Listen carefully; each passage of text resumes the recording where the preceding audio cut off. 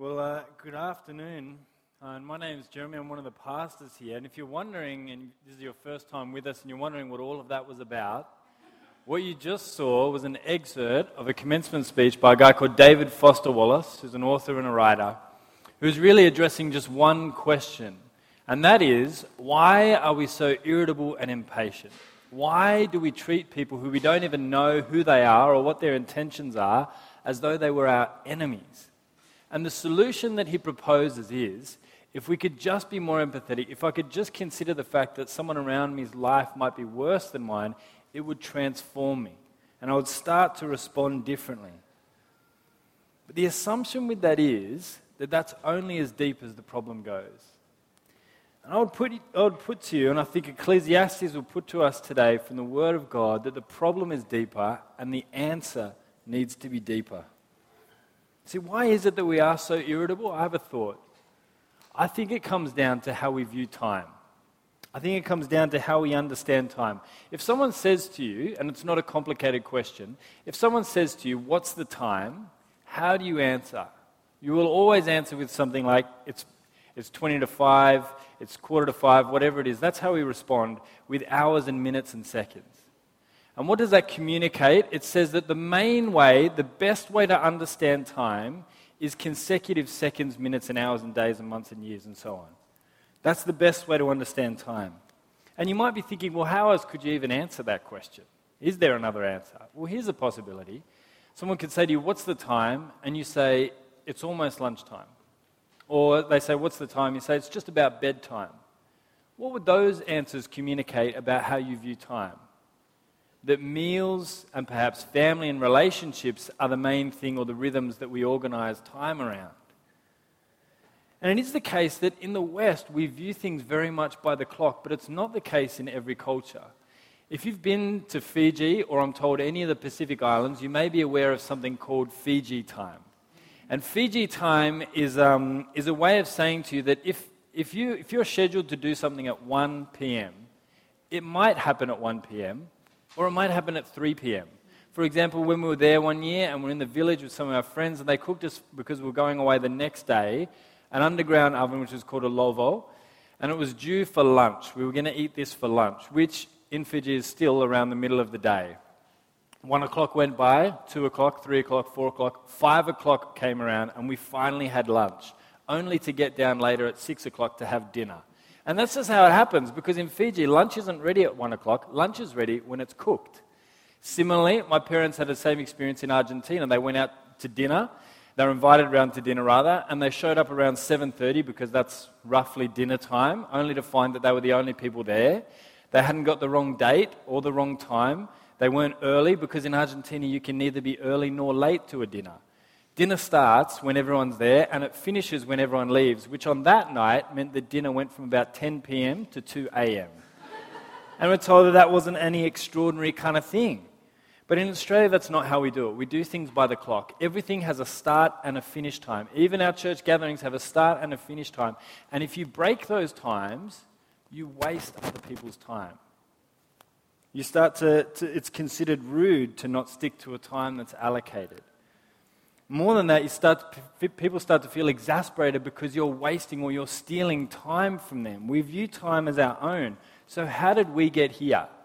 Until the 14th century, there was no mechanized clock. And so time was always connected to nature. Even the sundial did not represent an equal hour. At different times of the year, because the days were different lengths, it still meant that the sundial itself was subject to the sun cycle. But after the 14th century, once we had an equal hour and a separate mechanized clock, we were able to separate our understanding from time from nature. American historian Daniel Boorstin says, the equal hour was one of the greatest discoveries in human history. It meant independence from the sun and mastery of time. Our belief was after that point that time was in our hands. We were no longer subject to some greater power like nature or God, but actually we could measure and control time ourselves. And this has had a profound effect on the way that we understand time. Because we see time as ours. It's mine. And I do my best to get control of it. And when other people take it, or it's stolen from me, or I lose it, it's a bad thing. We treat it like a physical object. We talk about things like I'm losing time, or I'm gaining time, or I'm saving time, or I'm wasting time. We talk about it like it's literally currency. And yet, Ecclesiastes would say time is not so easily tamed.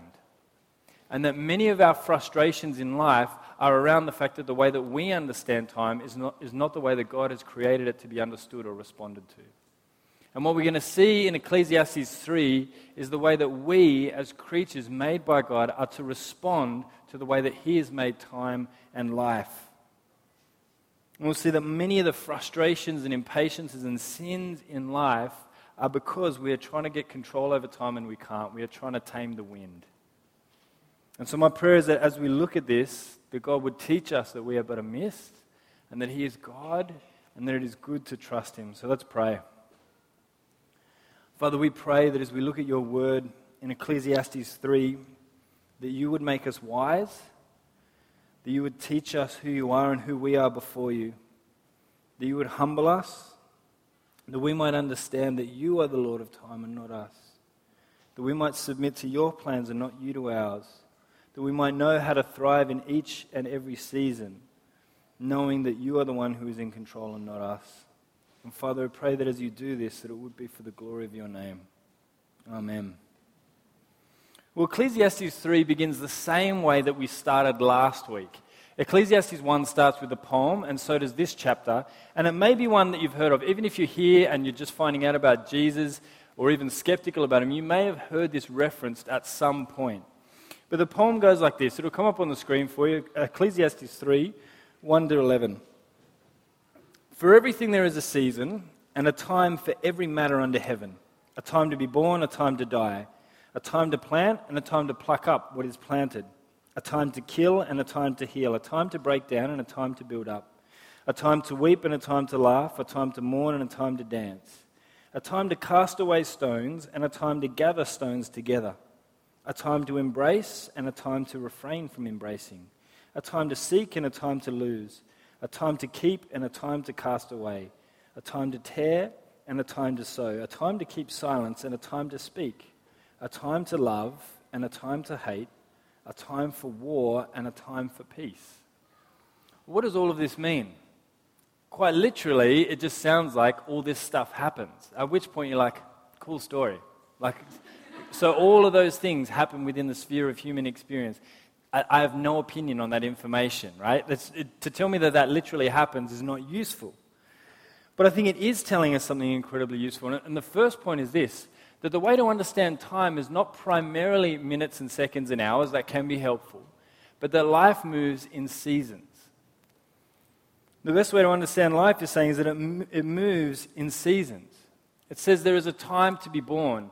It's often the case that a whole season of life is taken up with the birth of a new life. If you've ever been born, you may know something about this. When you're a baby, all you do is eat, drink, sleep, and poop. Babies don't lie awake at night thinking, am I making the best use of my time? Is this what I'm really here for? All their effort, all their soul is going into one thing, just being born, just being alive. But more than that, it brings in all the lives around them. There's a long period of preparation before a birth where parents go through the nesting phase, where they're preparing everything for this new life that's going to arrive. They're getting cots ready. They're going to stroller shops and being like, oh my gosh, that's as much as a motorbike. But then also thinking like, yeah, actually I do need the one with side airbags because little Bubba is a precious, whatever. And it takes up the whole season after as well. Once they're born, the whole next year, everything, the schedules and all these things that we had control of all collapse in around this child who is born. There is a time to be born, and it dominates that season. But the author says there's also a time to die. And that dominates the season too. Sometimes this comes after a long period of preparation as well and expectation, and other times it's sudden and tragic. But for a time, death may define a single season in your life and the lives of the people around you. Similarly, there's a time to plant. It may be moving to a new city, having pulled up roots, you're starting to plant. You find a new place to live and new relationships and new work, and everything begins, and it's a time to plant. There may also be a time to pull up, where after years of having built a family and a neighborhood, that your kids move out of home and it's time to move on and downsize and move suburbs and make new friendships, and you pull up all that you've planted over a long period of time. It says there is a time to love, a season that might be defined by falling in love with one particular person where you set upon their good in a way that you haven't been in any season before. And then there is a time to hate, where there may have been some wickedness done, a crime committed to you or some family member, a national event where it's plainly evil, and the whole season is spent wrestling with the emotion of hate, with the idea of righteous or unrighteous hatred. It may define an entire season in life. Ecclesiastes says there are seasons. This is the way to understand life. They come and they go, and they're different. And the defining features of life rarely are the hours on the clock, but the events that are happening in our lives. And so we learn a couple of things from this, and the first one is this: seasons are not under our control. Seasons are not under our control. I don't know if you've noticed this, but summer or winter show up regardless of your opinion of them. Whether you feel like you've had enough summer or enough winter or whatever it is in between, the seasons don't care. They just roll around like they do. They don't care if your wardrobe is better set up for one or the other. They're rolling through regardless. Because seasons will change regardless of our complaining or our celebrating it. And I think in the same way, these seasons come and go. And that can be a blessing and a frustration. It's a blessing that there's a time to be born, and it's incredibly painful and a frustration that there is a time to die. It's a blessing that there's a time to laugh, and it's painful that there's a time to weep. It's a blessing that a season of war doesn't go on forever, and yet it's a frustration that a season of peace doesn't go on forever. These seasons come and go, and we have no power over them. We receive and respond to these things rather than to control or to dominate them. Time is not in our hands. That's the first thing we learn from it. But the second thing we learn from this poem is that life is full of contradictions. All of these seasons, all of these kind of couplets all the way through, if you noticed, are opposites. Life is full of contradictions. In the same hospital where a new life is being ushered into the world, someone else is losing their life. The friends that you laugh with at a birthday party are also the ones that you may cry over at a funeral. This life is full of contradictions. In one season, we might seek out precious things and objects like TVs, and yet in another season, they're almost worthless to us, and we discard them in council cleanup. There is a time to tear, a time to sew up, a time to love, a time to hate, and make war and peace. All of these seasons go through. And what the author is saying is, all of these opposites happen within the span of a life. If God would give you enough years to be around, you'll see all of these things come and go. Which means then that life is a zero-sum game. If you're not familiar with that expression, or you are familiar with the concept, if you've ever played Hungry Hungry Hippos, you may not have realized the metaphysical sort of nature to it, or benefit of it. But basically the way the game starts is you have however many little pellets for your hippo, you put them all out in the middle, everyone goes mental, and then at the end, whoever has the most is the winner. But basically, you start with an equal amount, and then someone takes from me and I take from them, and so my loss is their gain. But in the end, the losses and the gains add up to zero. That's a zero-sum game, where a loss for one is a gain for the other. But the end result is a zero if you add them together. And here, the author is saying life is a zero-sum game. War cancels out peace. Laughter cancels out weeping. Sowing cancels out tearing. Healing cancels out killing. And in the end, ultimately, life is cancelled out by death, and it's a zero. And so he asks the question that he'll ask all the way through this book, and it's this. In sentence 9 of chapter 3, it'll come up on the screen for you, it says, "What gain has the worker from his toil?" The word gain is so important to understanding the book of Ecclesiastes. This idea of gain is the sense of, it can be translated as overflow or extra or more. And he's saying, what more can you get out of life other than just kind of going through these seasons? And he'll ask this question again and again. And the answer is, if it's the case that these seasons just cancel each other out, then you can't gain anything. There is nothing permanent. Beyond just going through these seasons, there's nothing extra on top of that you can get out of them. And what we're going to see is that asking, what can I gain, is actually the wrong question to ask. That's the question that leads us to frustration and difficulty and impatience and all of these things. To think that time is mine so that I could so get a handle on it that I might be able to draw gain out of it is the wrong way to think about it. And so the question is, well, what do you do with it? If this is life, this is where the book of Ecclesiastes leaves us with, what do you do with that? Life is a zero-sum game. That's it. Well, no, he continues on, and we'll see in the next sentences a profound answer to this difficult problem about time and life. Look in Ecclesiastes 3:10-13.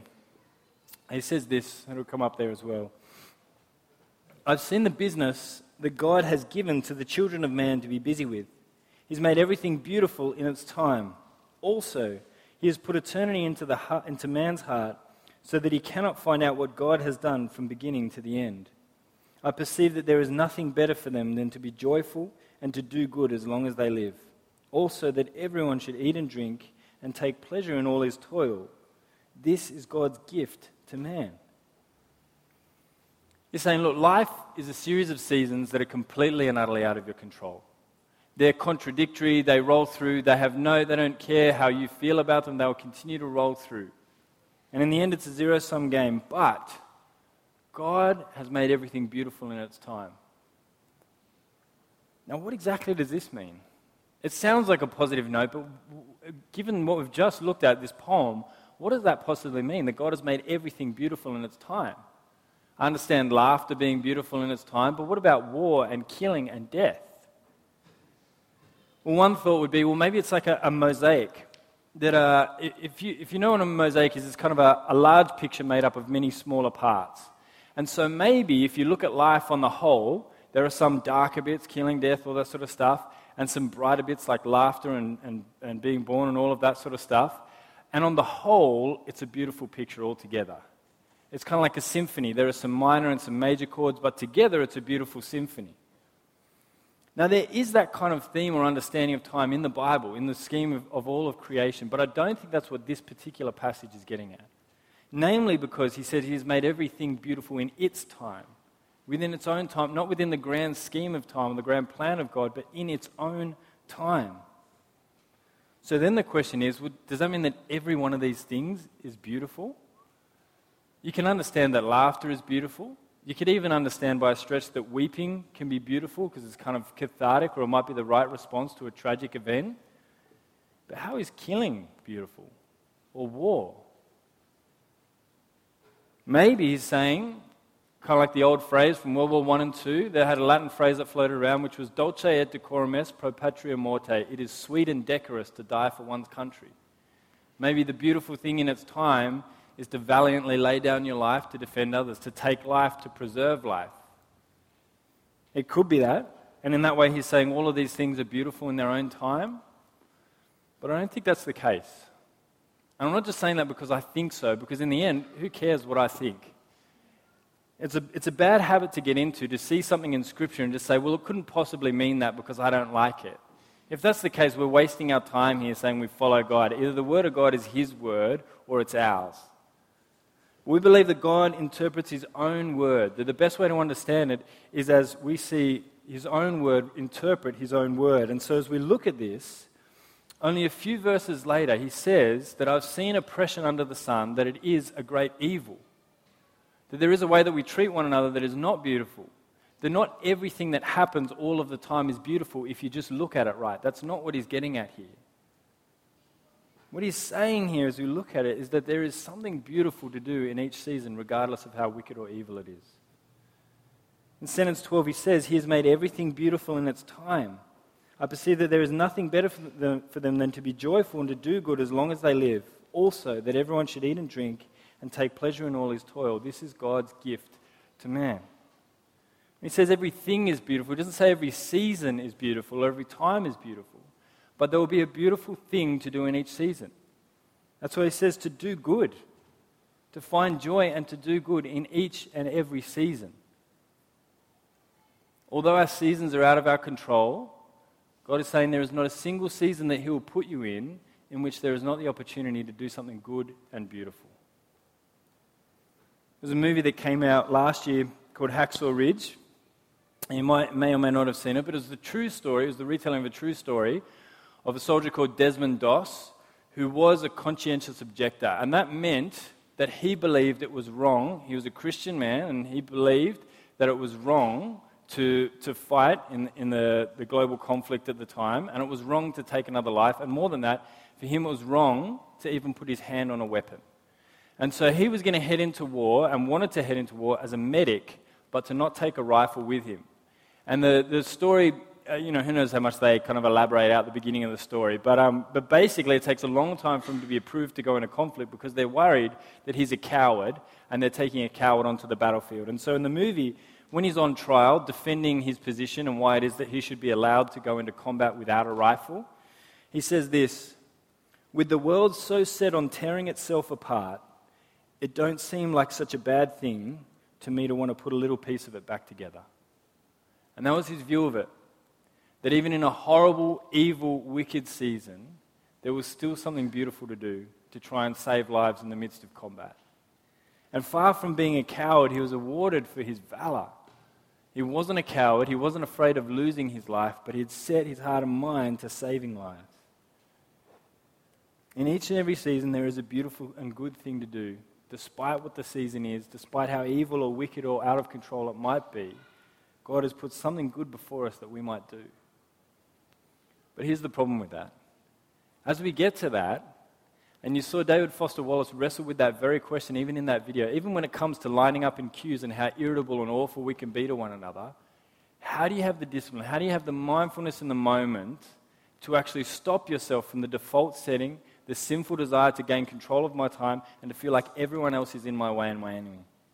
How do we stop and think, I can't get control of this season, but God has just set me here to do some beautiful thing?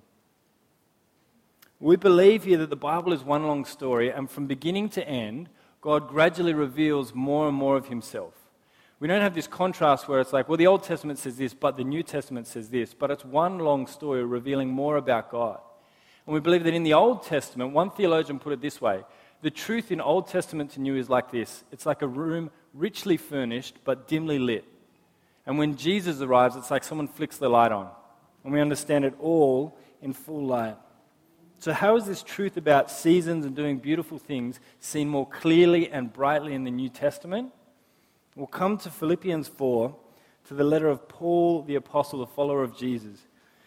In Philippians 4, it'll come up here for you as well. He writes this in sentences 4 to 7. "Rejoice in the Lord always." I'll say again, rejoice. "Let your reasonableness be known to everyone. The Lord is at hand. Do not be anxious about anything, but in everything, by prayer and supplication, with thanksgiving, let your requests be made known to God.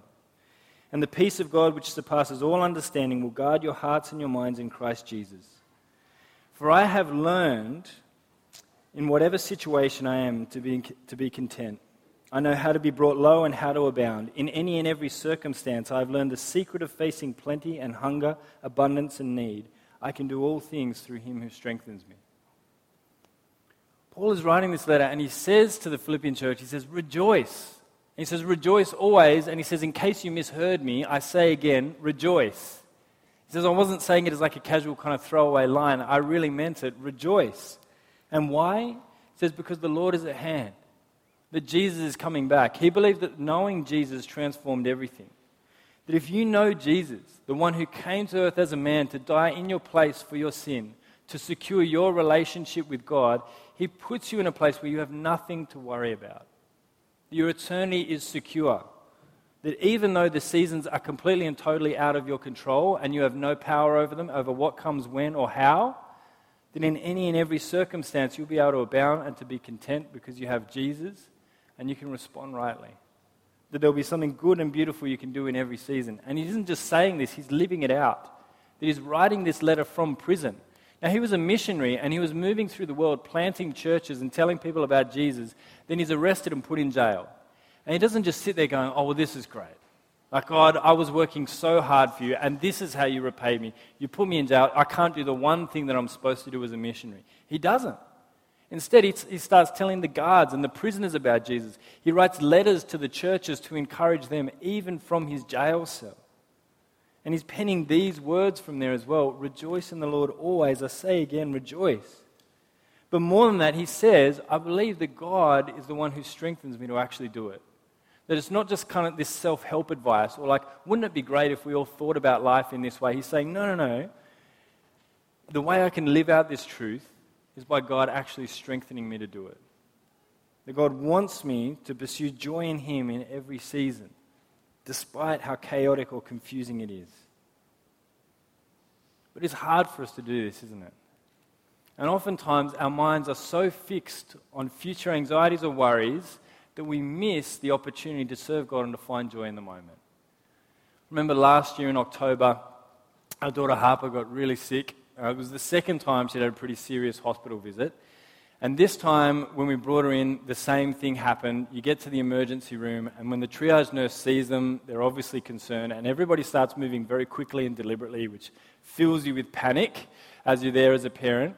But as she was rushed through, long story short, she was okay, but at the time there were sort of 4 pretty serious viruses going around, and she picked up 2 of them, so well done. Punching way above her weight for a little 1-year-old. But it meant she was really crook. And we were at a leader training event, and we had to go home for that and to take her to hospital. And she had to stay the first night, and then she had to stay the next night. Now, the next weekend, a couple of times a year, we have a big event down at the town hall, and I was set to speak at that. And you know, the week before, I'd wanted to be prepared and to get ahead of the game, but as the week was going on, the days were slipping away. And every day, the pediatrician would come in and say, I'm really sorry, she's going to have to stay overnight again, her blood oxygen isn't good enough to send her home. And you did that on Monday, and on Tuesday, and on Wednesday, and on Thursday, and I could just feel the days slipping away from me. And my mind was so much on the fact that I was losing time that I missed out on the opportunity to just serve and love God in the moment. I was so concerned about whether or not we would go home and whether I'd have enough time to get the work done that I was just there stressing about that rather than just thinking, what is the good and beautiful thing that God has put me here to do right now? I have no power over what's going to happen. I'd prepared for the week, God washed it away, there's nothing I can do about that. And the only valuable question to ask at that point would have been, what is the good and beautiful thing I can do right now? My daughter's getting better, the best thing I can do right now is just hold her, comfort her, help her to go to sleep, and look at her blood oxygen levels go up and down on the little monitor over and over again. That was all there was for that season to do, but I missed it because I was so focused on what was coming up. And this can be us. That we are so worried about future events that we miss what's happening right now. Or more than that, we are so waiting in anticipation of some future event that we miss what's happening right now. With parents, it's often the feeling that once I get out of this season, I will finally be able to find joy. I'll finally be happy. I'll finally sleep 8 hours, and then I'll be happy and everything will be great. But for others, it can go the other way. For some of you, it might be that you're in a season of singleness and you're like, until I find someone, really my life is on hold. That really, until that comes good, then really I'm treading water and nothing good is really going on. It might be that unless some future event comes through, you feel like life is just on hold until then. And yet Ecclesiastes would say, and Philippians would reverberate, no, right now there is some joy to find in the Lord. There is something good to do. If we would step outside ourselves and consider the will of God, we would find something good to do. And so what are the implications of this? The implications are to learn that we are not in control of time. That we cannot control time. You know, it is the case that the way that we view time, I think in the West at least, has led us to be materially very rich and relationally very poor. That understanding time in terms of hours and minutes and seconds is a good way to make money and a terrible way to make friends. And this view that time is mine and my own and I need to make the most of it and get the most out of it, and we are so tight-fisted with our time that we don't make time for wasting time with things like relationships. Because relationships are one thing that we can't control very easily, can't we? In fact, in order to have good relationships, you need to waste a lot of time with people. If relationships were treated the same way we treated business, it would be very hard to put some KPIs on them. And of course, it wouldn't lead to very good relationships. If you were to say to someone, look, we've sort of been going at this at sort of 3 to 6 months, and I feel like we've missed our KPIs monthly, and I'm going to have to terminate this friendship at this point. I'm really sorry. But HR will run you through the back end of the contract. It doesn't work. Because relationships don't work well with a view of time that it's mine and I need to get the most out of it and other people are wasting it all the time. See, as individuals, we need to know that seasons are not in our control, and we need to surrender that to God and to trust Him in that. But as a church, this affects us too. There are two big time wasters that we've built into the fabric of this church. One is that missional communities have a meal together. It's a waste of time. Right? If we're there to study the Bible, let's just make it smash and grab. Let's just get the Bible, understand it, and get out of there, right? Having dinner is such a waste, and it's an effort, and all this kind of stuff, right? But it should be the case that we just waste time with one another, that we're not so tight-fisted with it because we understand that actually we're free to spend and waste time with people. That it's a good thing, a good and beautiful thing just to be present in conversation. To, at the end of the night, not have to run off every single time. But if someone was talking about something significant, you don't avoid it because you're like, oh my gosh, this could go to 10. But you're like, I've got time. I can talk to you. I mean, the other one we've built in here is that we go to the pub or the park after each service so that, yeah, we have our set times as a gathering, but it kind of continues on. We can just continue to waste time with people. As people come and visit, they should see that we're people who, we have jobs and there are things that need to get done in life, but we're not so tight-fisted with it that we don't want to, that we avoid people. That there's time just to hang out and to waste time with one another. It should be the case that, it used to be the case. You might have heard a term, maybe your parents used it or something like that, people used to talk about if someone was driving slow, they'd be like, a Sunday driver. And it's so old, it's almost a relic that people don't even understand what the reference is, right? But it used to be the case that people had so little to do on a Sunday that they would just go for a drive. And they weren't even going anywhere. They just drove around, right? Because you just had that much time. Because Sunday was a nothing day. You had no sports on it. You had no activities. There was no work to be done. The petrol stations weren't open, which obviously made the Sunday drive hard. You had to plan ahead. But people would just drive around because that was what you did on a Sunday. But now it's eroding. Even penalty rates are being pulled back from Sundays because the idea is that the work week should just roll on continually. We need to get more and more money out of the time that we have. And so we've lost even the biblical idea of a Sabbath, where you'd say, I'm just going to clear out a day and I don't get anything productive done that day. And I hang out with the church community, and the best thing I can say about the day in terms of productivity is that I had a good sandwich and a chat. And that's it. That's as effective as I was for that Sunday. And the question with that might come, well, look, is Ecclesiastes, is it ultimately anti-organization? Is it anti-planning? And it's not. But it would say, if you're planning to get gain, to get the most out of your time, to get control, you will not get it. God will set His face against you and you'll find yourself frustrated and annoyed and mad and furious. But it is good to plan so that we might be able to waste time with people. That we might be able to be present in the moment and be able to say, God, what good and beautiful thing am I meant to do right now? That we'd organize our time so we're not so scatterbrained that we're always running from one thing to the other. We'd plan ahead as much as we can and control our work schedules and things in our lives and our relationships not so that we can get control over our lives, but so that we can say, I'm free then to just blow a night on talking to someone because they needed to talk.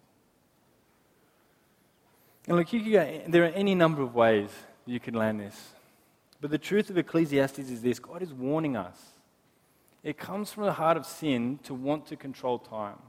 That is the right of God, and sin is when we want to say, I want to be like God. I want to get control over what He has control over, and He will not relent it. He will not give it to us. We cannot master time. We'll face frustration and anxiety and everything that comes with trying to tame the wind. When we stop asking the question, what can I gain, and start asking the question, what good and beautiful thing has God for me in this season, in this moment to do right now for His glory, we will find joy instead of anxiety and frustration. Let's pray that He would strengthen us, as it says in His word in Philippians 4:13, that we might be able to do this. Let's pray.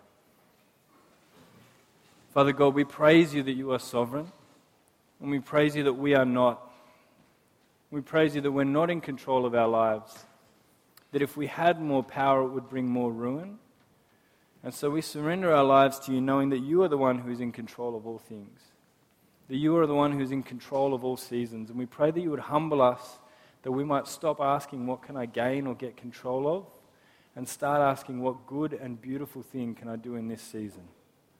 And we pray that You wouldn't leave us as orphans in this world as You have promised not to, but You would empower us by Your Holy Spirit in each and every season to know how it is that we might live for you and honor you, and how it is that we might do something good and beautiful for the sake of your name. That we might know the joy of thriving in each and every season. That we might be able to say as your servant Paul that we know how to abound and how to be brought low. How to face hunger and need and also plenty. That we would know all these things not for our sake, but that you might be glorified in our lives. That you might be seen to be God over our lives. And Father, we pray all these things for the sake of your holy name. Amen. We're going to waste some time now reflecting. And so I'd urge you to take a moment to think and to reflect on Ecclesiastes 3. And then we're going to come back together in a moment and respond in praise and song.